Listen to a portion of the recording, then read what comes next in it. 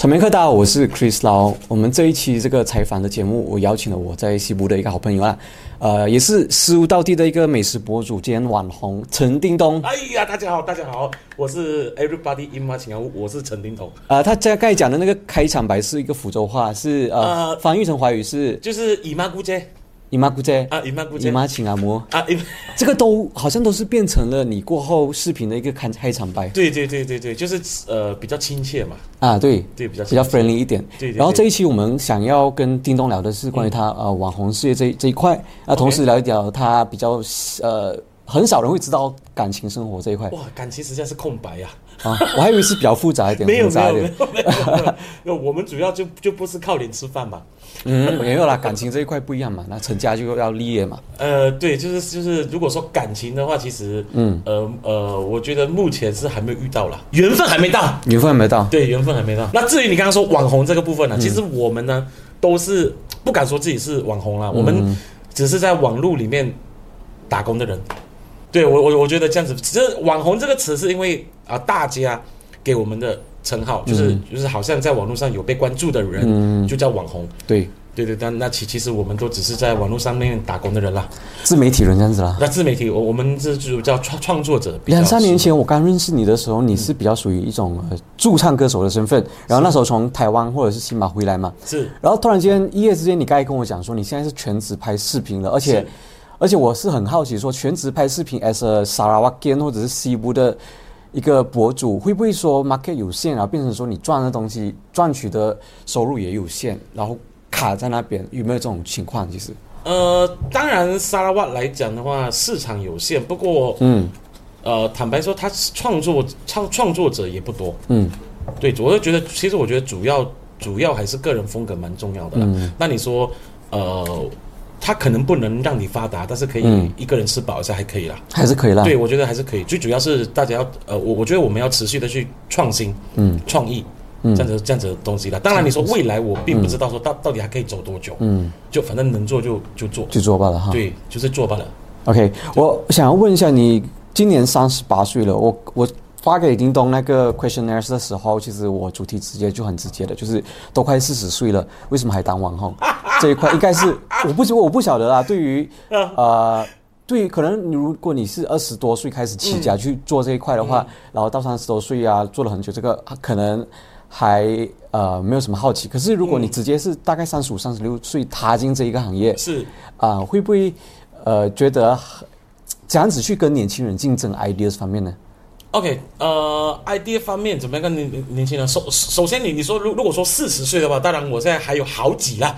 OK， 还没有真正到40岁，还没有真正到40岁。当然你说30多岁，才开始做的话，确实会比年轻人来说，我们稍微慢了一点这样子。OK， 对，那你说怎么样跟我自己觉得啦，其实你到60岁都还可以当网红啦。OK， 对，只要你有激情，你有创造力，我觉得是都可以的。就为什么让你突然间从一个刚刚随便自己拍一些视频，转到要正职是什么让？因为之前你也有做一个伴郎或者是驻唱歌手嘛，对。然后为什么现在把这一些职业可能放比较 side job， 然后major 变成一个美食博主？其实这个是有一个契机的因为那时候我刚从外面回来，其实我在外地大概10多年。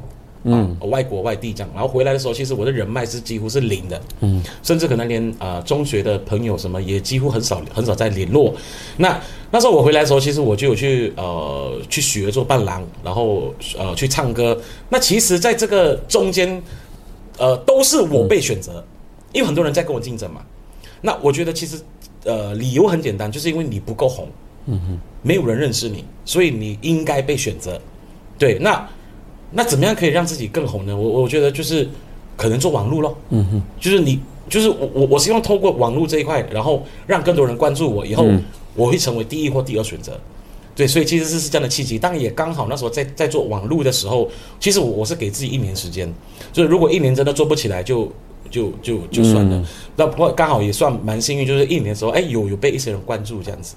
所以就继续做，然后变成 full time 这样子。对，就变full time。这样子了。然后你的视频很多时候，是华语跟福州话。福州话是有一个系列，是你跟你的妈妈一起去拍这个美食，这样烹饪煮菜这样子。然后里面都是用福州话去沟通的嘛。是。那我想很好奇，就是说会不会说，因为福州话这个东西很多是局限于食物或者是一些比较少数的，对受众群，会不会说影响你的这个流量啊？在这一块你这样子去讲。其实我那时候当初做福州话系列的时候，其实我就是一个很简单的概念，就是因为我刚讲嘛，我在外面10多年，其实我在外面10多年，我也碰到福州人，但是跟我们认知的福州话其实是不太一样的，或者是完全不一样，所以我开始觉得福州话，我们的福州话是很独特的，甚至是独一无二的，因为可能腔调啊、地方话啊等等，所以我那时候就觉得，为什么会没有人去拍福州话这样的系列？然后我就跟妈妈沟通说，我们来玩一下福州话系列，然后也很幸运，也很多人关注。当然，你说如果局限的话，它是有，但我觉得我会持续做的原因，是因为我想要做一个传承的概念。然后传承，对，因为我发现现在其实很多年轻人，包括我们自己，其实我们已经没有办法说到那么地道的福州话了。甚至很多现在年轻人出来，他可能福州话他都听不懂。对，所以其实对我来说是有一种传承的意味。就是可能妈妈她也懂一些以前的一些传说啊、听说啊怎么做的，对，我觉得其实是个蛮有趣的啦，就是传承的意味这样子。然后他们妈妈自己煮的一些比较传统的福州食物啊，对，这样子。其实我觉得很有趣，因为我自己也很想知道嘛。就比如说他说什么他说冬至，他说冬至那天下雨，农历新年那天就不会下雨。可是不管是不是，假设我们也证实过，好像有那么一回事吗？就不知道就是他们老人家的一个担当他们就觉得说，如果冬至那天下雨，可能年初一就不会下雨。不过这个是传说了，好像会准吗？过后有试吗？我好像有试过，好像不是太准啊。不，这个就是好玩嘛。我觉得其实就是好玩嘛。OK， 对。这2-3年来，你拍的很多美食都是在食物比较多。其实有没有想要开始去拍比较多古晋啊、梅里的美食？我知道说你有一些视频有到古晋拍一些，可是不多，或者是甚至可能要去拍西马的。像西马有一个美食博主，那个高高帅帅的那个，他好像整个马来西亚跑到嘛，流量蛮高的他又饿对，那个我忘记他名字了。对 ，OK， 其实我主要当然我在拍食物比较多，然后我也希望拍整个沙月，对，其实主要我还是比较希望 focus 在沙月，因为当初我做网络创作的时候，我就是很单纯的觉得沙月没有人去把它发挥出来，所以我希望我的目标都还是在沙月为主，所以其实我不止食物，其实我也希望古晋啊、Miri 啊。甚至可能说，一些小地方，如果真的有好吃的，都可以留言让我们知道，因为我们也很想去发扬光大。这样子，你会收费吗？没有，当然，不收费的东西，它如果是大家觉得好吃的，我们对不对？我们好吃的东西，对不对？我们都很乐意去拍的。反正就是说，因为现在我们不要说收费的问题，我们现在不是钱的问题，是很多钱的问题。没有啦，开玩笑，就是好吃的东西是值得我们去推荐的啦。对。然后就是说，有时候商家可能他需要你帮他宣传更多人知道的话，可能反正都是有自己的一种方式啦。对，就是欢迎来询问这样子。OK， 最近好像比较少看你拍美食介绍，你最近在忙什么？最近比较少拍美食介绍，忙什么哈？因为我现在其实有稍稍的换一下跑道，就是有跟妈妈在做一些煮饭的系列。对，那也刚好就是OK 也有人喜欢，所以其实我那时候就有一点想 focus 在这方面，因为其实你说美食。当然，美食这个东西它是有争议性的。对，不管今天我们本来就不是美食家嘛，我顶多就是一个贪吃鬼。你懂我意思吗？那美食的话，其实个人口味这个我们不能否认。对，那其实有时候我们会遇到一些蛮有争议的东西，比如讲说就是比如说我今天觉得好吃的东西这样子讲了，我有个餐饮业的朋友。他就有活生生的例子，他说，今天这桌客人进来了，他点了一个餐，然后他就说，奇怪，我吃一吃觉得没有昨天好吃，然后他就叫我的朋友帮他换一个，我朋友就换了一个新的，全部程序都一样，又把它端出来，他一吃，好多了，好奇怪，为什么会这样？对，所以其实东西好吃不好吃，其实有时候也是跟心情有一点关系。OK， 就比如说我今天觉得这个东西好吃，我明天早上一大起床了，我就想要去吃，结果我在路上我就遇到堵车，遇到车祸老板打来这个业绩不会过，我要扣你薪水。你到了那家餐厅，100分的美食也不会再是100分了。所以我是说，其实它本来就存在很多很多的争议，所以也不是说不拍。我们要慢慢发掘新的东西，不要说为了拍而拍，然后介绍一些不是很好吃的东西。也不是说不好吃就是说不能为了拍而拍啦。我觉得这个东西就是要换个角度，或者是我们是不是要换一个新的创意的方式去介绍？因为现在其实美食都是到了一间店，然后进去猛夸，你懂吗？其实因为你猛去贬低他也是会告你啊。对。因为我觉得其实大家做食物其实都是用心去做的啦，我们不需要去批评。对，我其实也好多年前，那时候我还有做一天美食拍摄的时候，我的朋友就问我，你要不要拍一下食物最难吃的餐厅？说好笑是好笑，可是不可能的事情嘛。你这样子去贬低人家，然后也不是好。我们不要去贬低别人，然后去成就自己的流量。对，反正就是你觉得什么好吃你就介绍，你觉得它可能不是很好吃你就不介绍，就这样子吧了。对，就是这样子。所以我才说，其实美食的东西，你觉得不好吃，别人觉得好吃啊，对不对？所以其实它就是有一些争议性啦。OK， 对，所以尽量去看怎么样去做，我还觉得用其他方式来呈现这样子咯。作为一个美食博主你有没有曾经一些拍摄的一些比较糟糕的拍摄经历，或者是在准备的过程中比较让你觉得很挑战的？比如说我们去拍食物的时候，可能我们的压力是来自于可能店家或者店员就站在我们的前面那其实你讲什么都怪他倒不至于说叫你一定要讲好吃，不是，可是你看到他你就觉得怪，你知道我们意思吗？他是老板吗？对，他可能是老板，他可能是老板娘，他可能是店家，他就站在你前面看着我们讲，就看我们怎么去介绍。当然他们没有那个意思，但我们自己会觉得很奇怪啦。对，所以有时候我拍美食，我会宁愿前面都不要有人，我们还比较自在一点，这个是我觉得蛮有趣的一个地方啦。对。如果说比如说有店家他想要你介绍这些自己道的美食，比如说你的商家这样子，然后可是你吃了过后觉得这一道不行，这一道 OK 的话，你会这样子去跟店家协商？其实这样子其实我每次拍摄之前，如果我去试吃啦，其实我都会给建议比如说我会跟他说，可能你们这道菜可能会对我来说比较咸一点不过这个时候都是拍摄之前啦，我会跟他沟通说，你可能不能太咸。这是我的口味啦，我会跟他说我的口味的话，我会觉得可能太咸，或者是我觉得这个汤可能不够浓。对，因为我们还没拍摄嘛，那我的建议是这样，我会给他们建议，因为我会去先把食物的特色先抓出来。比如说你叫我去拍一个，比如说你要拍一个炒面，那我就会知道，那你是面条有特色呢，还是你的用料特色，还是你的炒法是特色？我要先抓特色。我不能说一昧的炒面，那我就去拍我会去做这样子的一个沟通啦。不过我觉得店家都很 OK， 都会这样的话 OK， 我们可能换一下这样子。你觉得沙捞越的美食或者是食物的美食跟外面的有什么不一样的差别？这个味道或者是做法或者是这边人西部或沙瓦人的一个味蕾？我觉得其实沙拉瓦的食物，当然我讲食物的食物，其实我觉得它就是多了一个东西，就是家的味道就是我小时候我认同它，就是从小我就认同了，跟我去外面工作吃的东西就不一样。我觉得这是一个家的感觉啦。那如果你今天身为一个游客，或者你身边有一个从外面来的朋友，你会推荐他们哪一些你觉得比较道地食物的美食？那肯定一定要吃干粿嘛，一定要吃拱边嘛，一定要吃正东饼嘛，一定要吃顶边糊嘛，一定要吃招菜粉干嘛。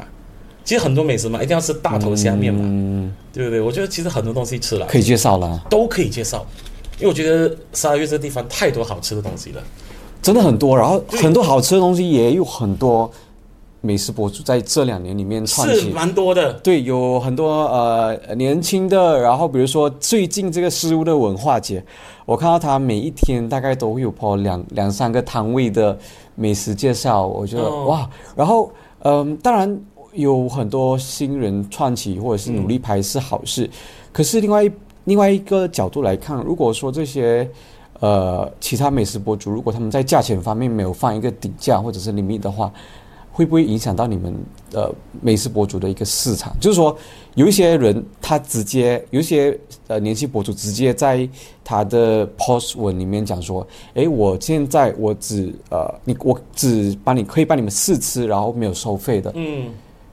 然后这种方式就不收费，然后你们这些或者是传统，或者是多数真正的一个正规的美食博主是需要收费嘛？才能够才不会打乱市场嘛。你对于这个有什么看法？就是会不会觉得他们扰乱市场？其实这个东西，任何行业都有可能这样子的状况。我觉得主要是自己的心态要去调整嘛。那我觉得很多人怎么调整？就是钱啊，钱是不是？他就是讲跟这个商家讲说，我不用跟你收费，我免费打，然后变得说有一些商家可能对于美食博主就有概念，讲说，他都没有收费，为什么你要收费？那当然这个东西，当然你要对自己有信心嘛。那今天会找你的人，就是因为你有你的属于你的观众嘛。我觉得这个东西也无法去避免的，而且也没有什么好说的。对，但我还是很欢迎很多的博主出来，这样子才有的比较吧，就是对百花齐放，对百花齐放，然后大家这个行业可以做得更好嘛。因为反正我觉得 OK 啦，反正任何行业都会有这样的状况，你一定要对你自己有信心。对，人家找我就是因为我值得，这样子其实 OK 的。我很好奇你平常你身为一个美食博主，你平常3餐你都是在外面吃，还是自己煮，还是妈妈煮？其实我喜欢去外面吃，但是妈妈喜欢我陪她吃。OK，so sweet。对，所以我原则上早餐我都在外面吃，然后晚餐我都会在家里吃，因为我妈妈都是自己煮比较多。对，所以有时候我一天可能早餐吃了，中餐也在外面吃，晚上可能有跟妈妈吃一下。如果有朋友约我，又吃了。就是晚上主要是在家吃啊，主要是晚上会在家吃。自己会下厨煮吗？我自己比较少下厨，都是妈妈下厨比较多。对，因为她也不吃我煮的东西嘛。因为她觉得我东西可能会太咸啊，太不清淡啊，这样子。对，他们还是比较以养生为主啦。对美食这一块，你觉得你比较长远的计划是什么？你想要 achieve 到什么东西？这个是个好问题。到底美食这个东西可以走多久？对，或者是说我们讲说，男人的这个事业在30多、40多岁里面是关键时期嘛。然后你想要走到什么样的程度？对啊，红到怎么样的一个地方？其实我还好我其实随之而安的一个人。对，随之而安，我没有说一定很强求，一定要到达什么样的境界或什么样的目标，其实还好。其实我主要就是希望，就是我觉得我拍东西，至少我自己要觉得有乐趣，对的。然后可能也有一些人看，其实我觉得我就 OK 了。那你说美食能够拍到什么时候？其实坦白讲，现在美食的影片已经不太流行了啦。对我来讲，就是因为以前有一段时间很多人看，但因为现在也多嘛。我说我不只说沙拉瓦，其实全世界都是美食的流量都是在掉。那原因就是因为大家看了疲态嘛。本来节目就会有疲态，那怎么样让它再起来，可能要用别的创意的方式去呈现。比如说你现在做的是就是跟妈妈去煮东西。对，那这条路可能就是属于我们的风格。那我们就没有竞争对手了嘛，对不对？那你说美食，你说我们有后起之秀，那主要他们还是在跟着以前的人脚步去做嘛。那他们很多人还是只认得前面的博主。对，但我觉得都算是成功了。其实你本身也不算是只是单单拍美食，对吗？你还有拍其他东西。也是有的。比如说你是比较喜欢拍什么东西？除了美食之外，我还是蛮喜欢拍旅游的啦。不过其实是碍于现实的问题。我们常常旅游都是一个人拿着拍。其实有时候是很难是需要工作人员去的，很麻烦的，你要一个人跟着你，不然的话你自己长进的话，哇，这个角度那个角度。那如果你多了一个人，那是不是要收费？对。那如果我们一直要自己付出那个成本，其实真的是蛮吃力的。对，所以也欢迎就还没有到一个可以 cover 太多 cost 的一个阶段的时候，都是要自己来的。对，所以其实它是蛮辛苦的一件事情。不过我还是喜欢拍旅游的啦。但是你说旅游，现在很少看到你有旅游的影片，比较少啦。对，是现在会比较少一点。OK， 对，因为碍于我们自己摄影师也是要生活嘛，那我必须找一笔钱去给他。对，这是很正常的。对，只是说我们现在还需要有当然有兴趣的，对不对？这个旅行社。对，或者是什么旅游局，对不对？哦，可以来找我们，我们一起去嘛。对啊，你也喜欢去你也是喜欢去旅行，谁不喜欢？对，我们一起去在地，我们12月旅行就好了嘛。我们2个一起去，我们都可以拍，可以欢迎找我们哈。这个好。对。那唱歌这一块呢？其实你很会唱歌的一个人呢。然后现在只是有时候看到你在一些 bar 驻唱嘛，对，可是比较没有以前那么频繁。OK， 当然现在很多年轻人都出来唱歌了嘛。那我主要是因为我以前就是在外面就是当驻唱歌手，对。那我回来我也是觉得，这一块我也想好好把它做好。就是当然，因为我有看过一些外面的表演啊，外面的乐团的文化啊，其实我也想做一些传承啦。那其实我在比较少接的原因，是因为我们年纪也不轻了嘛，我总不能一直在熬夜嘛。没有，当初我回来就是因为我们唱夜场唱久了，我们身体也不好了嘛，所以我其实是回来休息。对，那当然我现在还是有接一些婚宴。如果社团活动啊，我还是会去接这样唱歌的表演，只是说夜场我会尽量少接啦。所以夜场是到几点？2、3点那种哈？也没有到2、3点，不过我现在唱的几乎都可能是到10、11、12。OK， 大概11、12点但是我们还是我是一个会去下去应酬的人。所以 OK 所以这个是我的个性。所以如果我去唱，我在应酬，我可能到1、2点。好累哦，你喜欢应酬啊？但是我喜欢。因为我想交朋友嘛，所以这个就是我自己的矛盾了嘛。我又怕我去唱太慢，去唱了我又可能会喝一点，又喜欢跟人家聊天，这个是我个人的问题啦。不是问题啦，就是你个人喜欢跟人家交朋友嘛。对，我喜欢跟人家交朋友。然后再加上现在夜场可能也没有这么频繁了啦。对，你 focus 都是在拍摄东西。对，当然白天都可以做的东西。对，是，只是说我们时间会比较弹性啦，比较好安排这样子。OK， 我们聊一下你的感情这一块，为什么还是未婚啊？就是你这种类型的男人，应该是很快，通常就会成家立业嘛。然后很好奇。你还是怎么样？还是单身啊？单身，对。OK， 这样子讲，我们30多岁的人，我们身边的其实很多女性朋友，其实他们都已经是结婚，对不对？你可以找那种嫩啊，20多岁啊。男人反正什么年纪都是喜欢。没有，我们少女嘛，也不容易找啦。我觉得是主要是你的感情观是什么？你想要找一个怎么样的对象？我们先讲这个。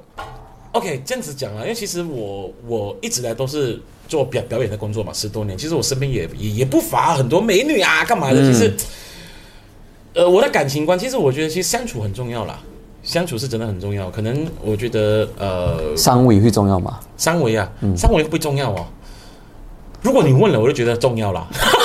我觉得男人应该第一眼都会去注意一下啦。没有看会看，看反正是一定会看嘛。但我觉得，如果你真的要成家立业，你还是要去相处啦。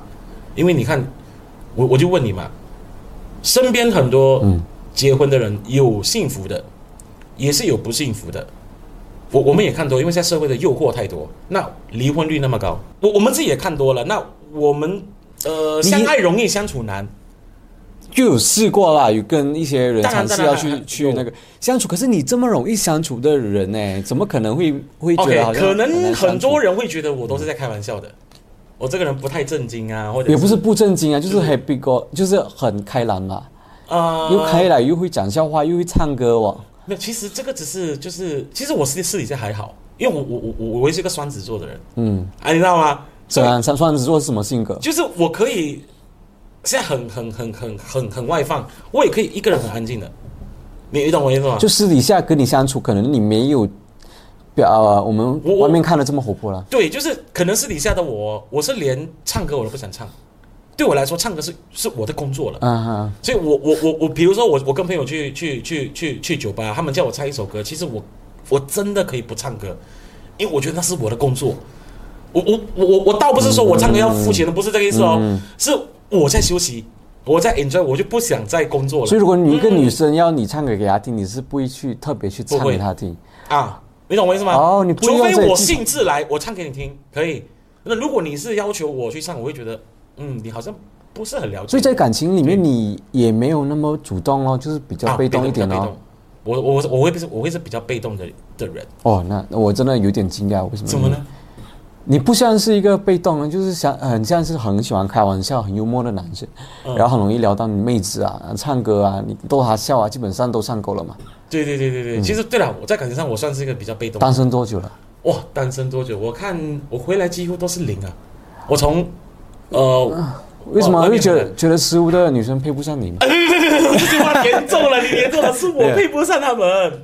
没有，我觉得可能这个地方也小啦。其实我在事务从以前到现在，我几乎都还没有在外地的时候有可能有认识你喜欢的，可是本地暂时还没有碰到了。暂时还没有碰到啦，就是对，我觉得可能朋友圈也有关系，因为就是都是男的，真的，我懂，都是男的。然后我觉得就是还没遇到啦，我觉得是还没有遇到啦。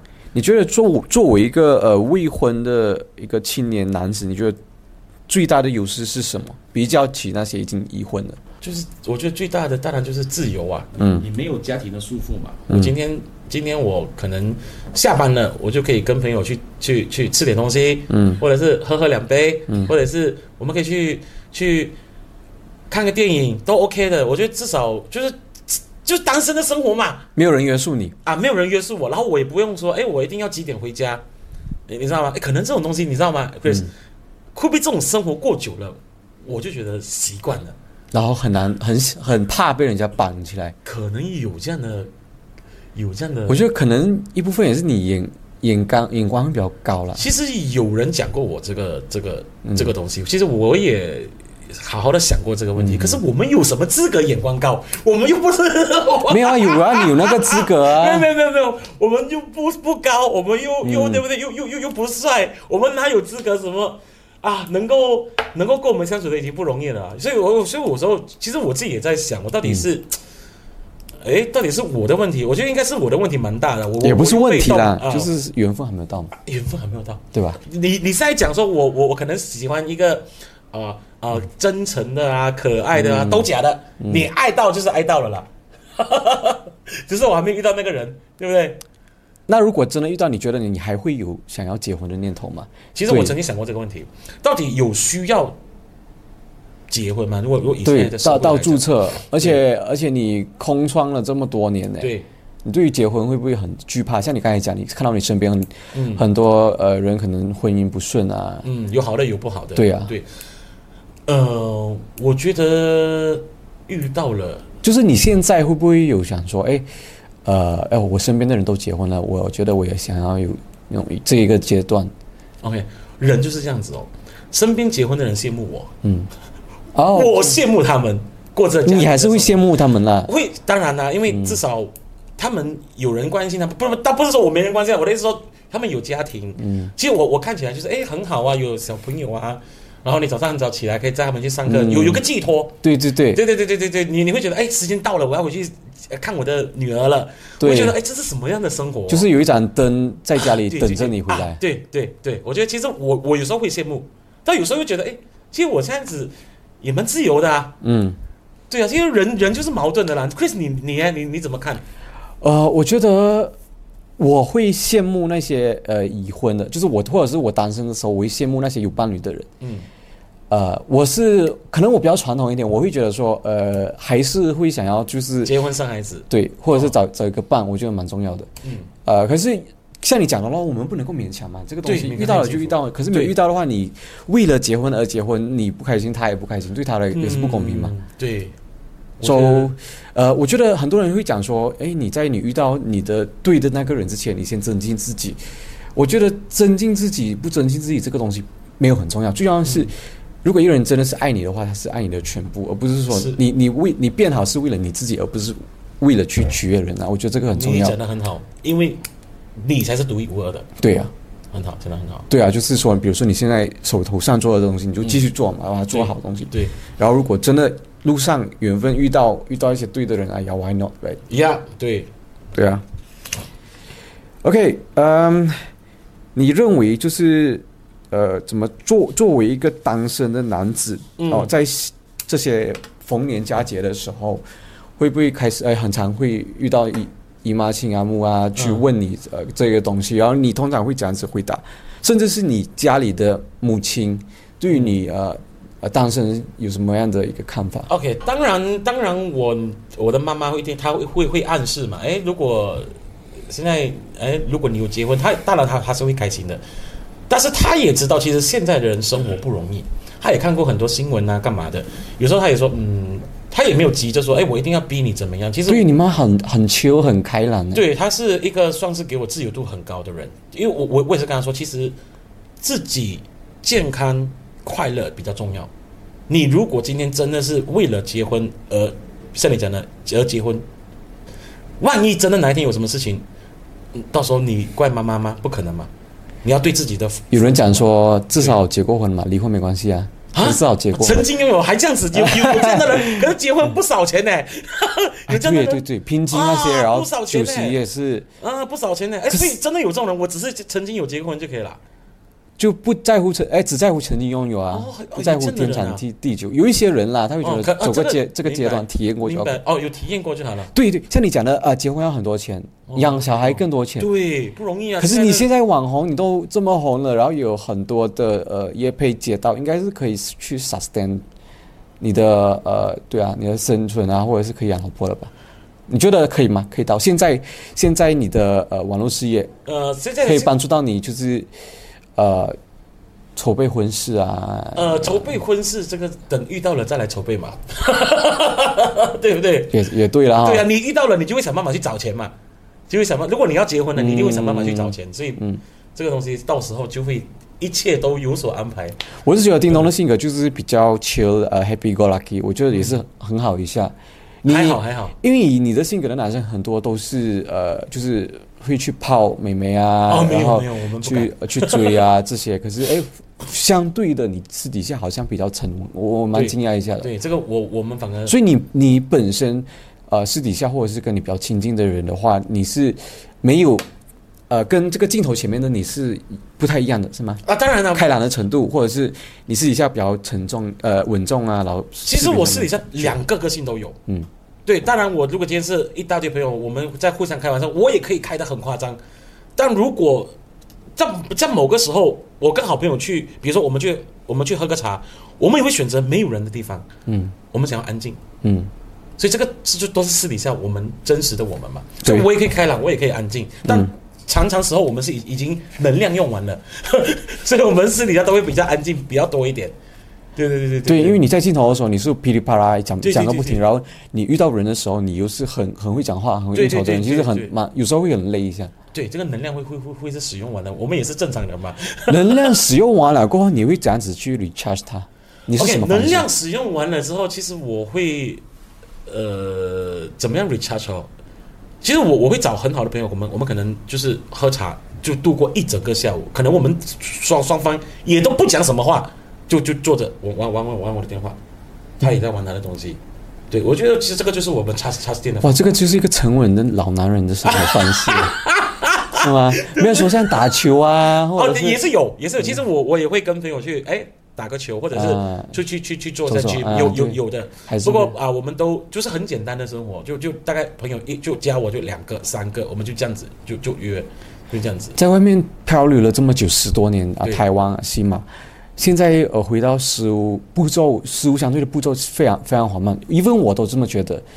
有没有想过就是想念花花世界，外面的花花世界？其实还好我反而现在的心态是，我觉得食物是一个好地方啦，是一个好地方。当然，怎么样的好地方？经济来说，还好吧。OK， 经济来说，主要我会觉得好地方是，会觉得它是一个好地方，是我可以。梦寐以求的，我早上起来我就可以去吃个干巴，跟我在以前不一样。然后当然在这个前提是我至少在食物我还可以赚到可能我觉得我可以应付的生活费，所以暂时来说，我没有说想要出去的这个概念，就是目前我觉得12月15一切都很好，当然它是比较慢，那就是大家加油嘛，就是这样子嘛。我们不能一直要求这个，我们不能要求这个地方可以给我们什么，是我们可以给他们什么。这个心态蛮好。对，我觉得是这样子。你的个性，你去哪里都一样。我觉得对我来讲呢，因为我这样到处去了，我就觉得其实我会蛮喜欢这个地方的啦。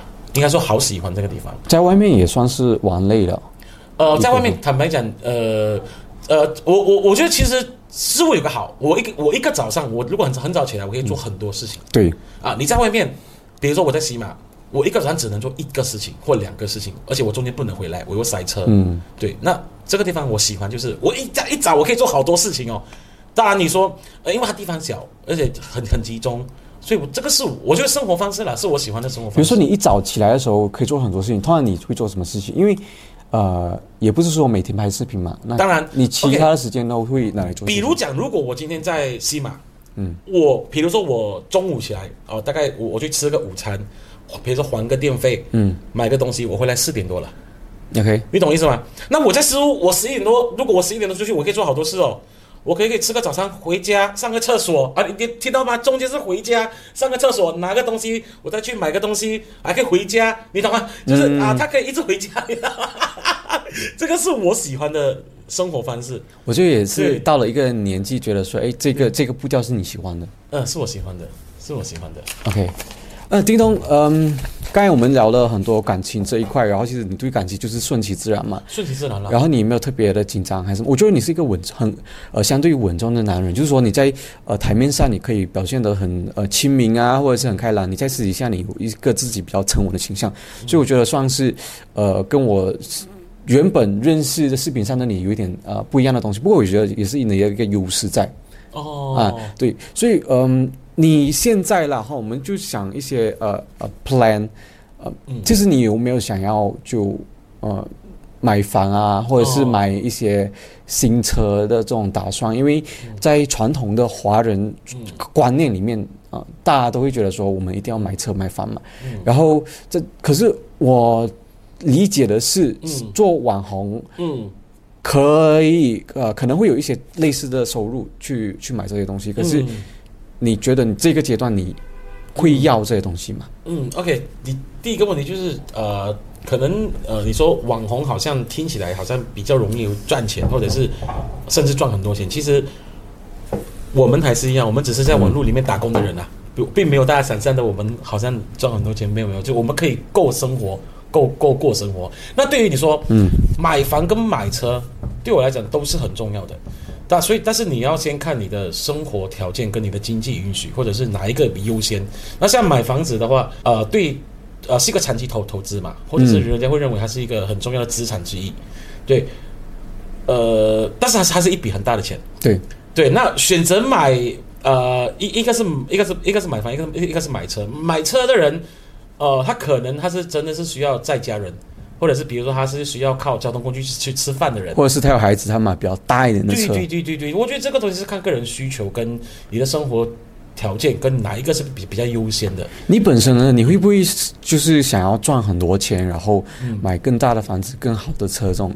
会不会有这种追求？像我的话，老实说，我20出头的时候，我不会这样子想。可是30左右的时候，我开始看到身边的人都是比较属于那种羡慕别人的那种眼光，过后我会觉得说，好像有想要这样子的追求，想要说网路赚多点钱，以后可以给我买更大的房子这样子。你自己呢？你会追求这些吗？OK， 其实物质的东西应该这样讲啦。MCO 之前我都会有这些想法。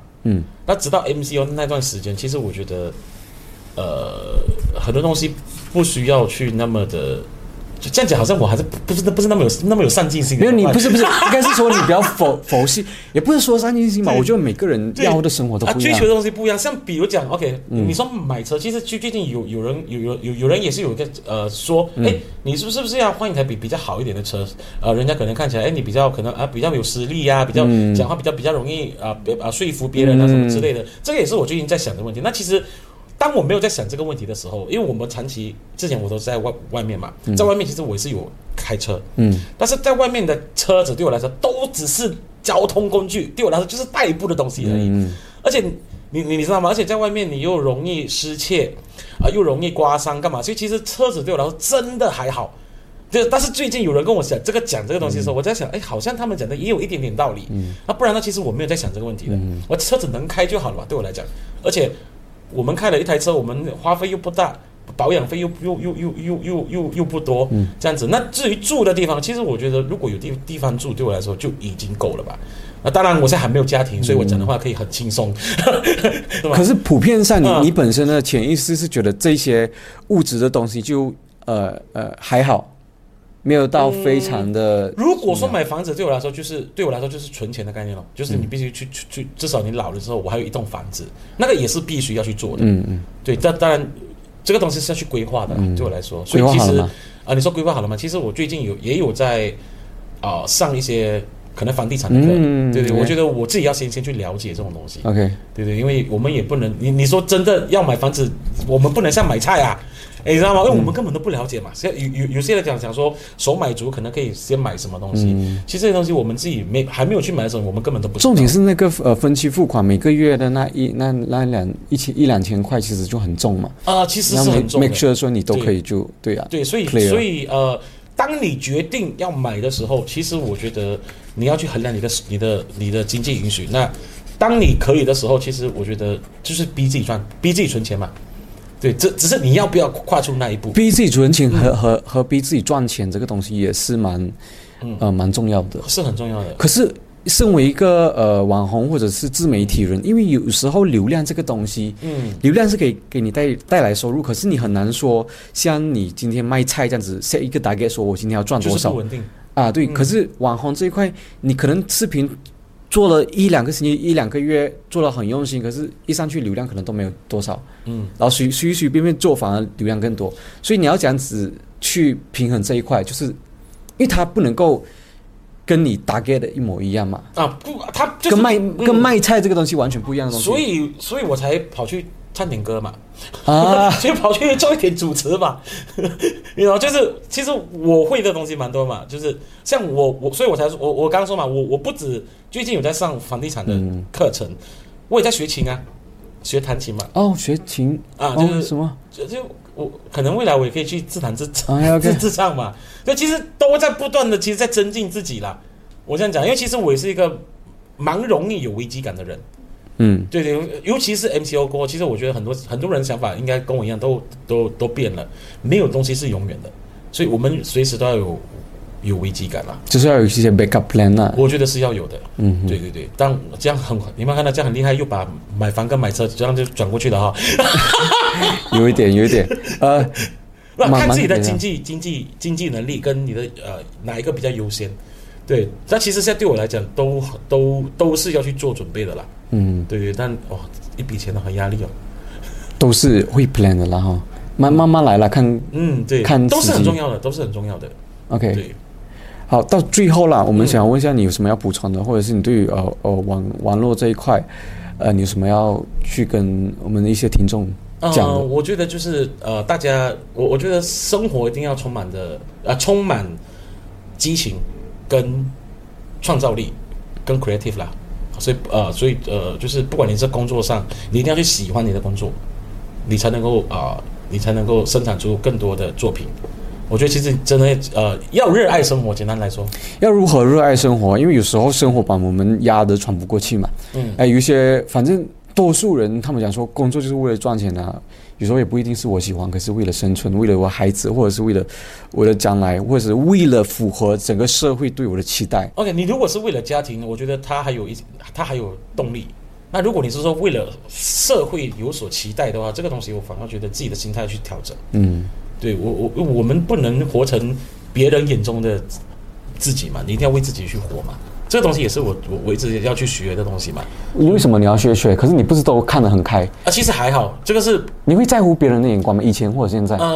其实刚开始一定多少都会，但其实到后来你会觉得，我又没跟他拿钱，我又不为他活，那我为什么要去在乎你的眼光？你懂我意思吗？就是我们本来就是要开始去学习这种东西，因为包括网络上一些言论啊，干嘛的，其实刚开始我一定会多少都会介意。那不要去在乎，我们是为自己活，我们活得漂亮才是自己，不要去为别人活。因为生活激情的话就，不知道嘞，就是要这样子去找这个东西。我觉得有时候人难免会去冲，可是冲久了我们会累，累了就好好休息嘛。就比如说我今天就是我不管，我今天就是要废一天，为什么不可以？你懂我意思吗？我今天就是要去出门个1-2天，为什么不可以？这个就是沉淀嘛。等你出去休息那个1天之后，好像我想那些东西，这个就是你要去，你也要沉淀，不要一昧的一直去冲。我觉得是这样子啦，生活是很久的，所以我们要好好的去品尝它 ，OK 的。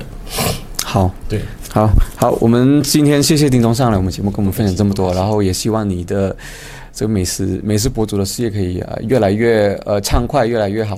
对，我们我们有机会一起去拍那个我们沙拉的旅游啊，旅游嘛。我也想有机会的话，对不对？有厂商欢迎来找我们啊。好久没有拍旅游了，真的旅游很好玩的，旅游很好玩的。可是也是很费力。不对，如果我们2个去，可能就不需要摄影师了，我拍你拍我啊，对不对？又2个频道可以上，对不对？何乐而不为？对 ，good idea。对 ，OK，好，谢谢叮咚，拜拜。谢谢大家，拜拜。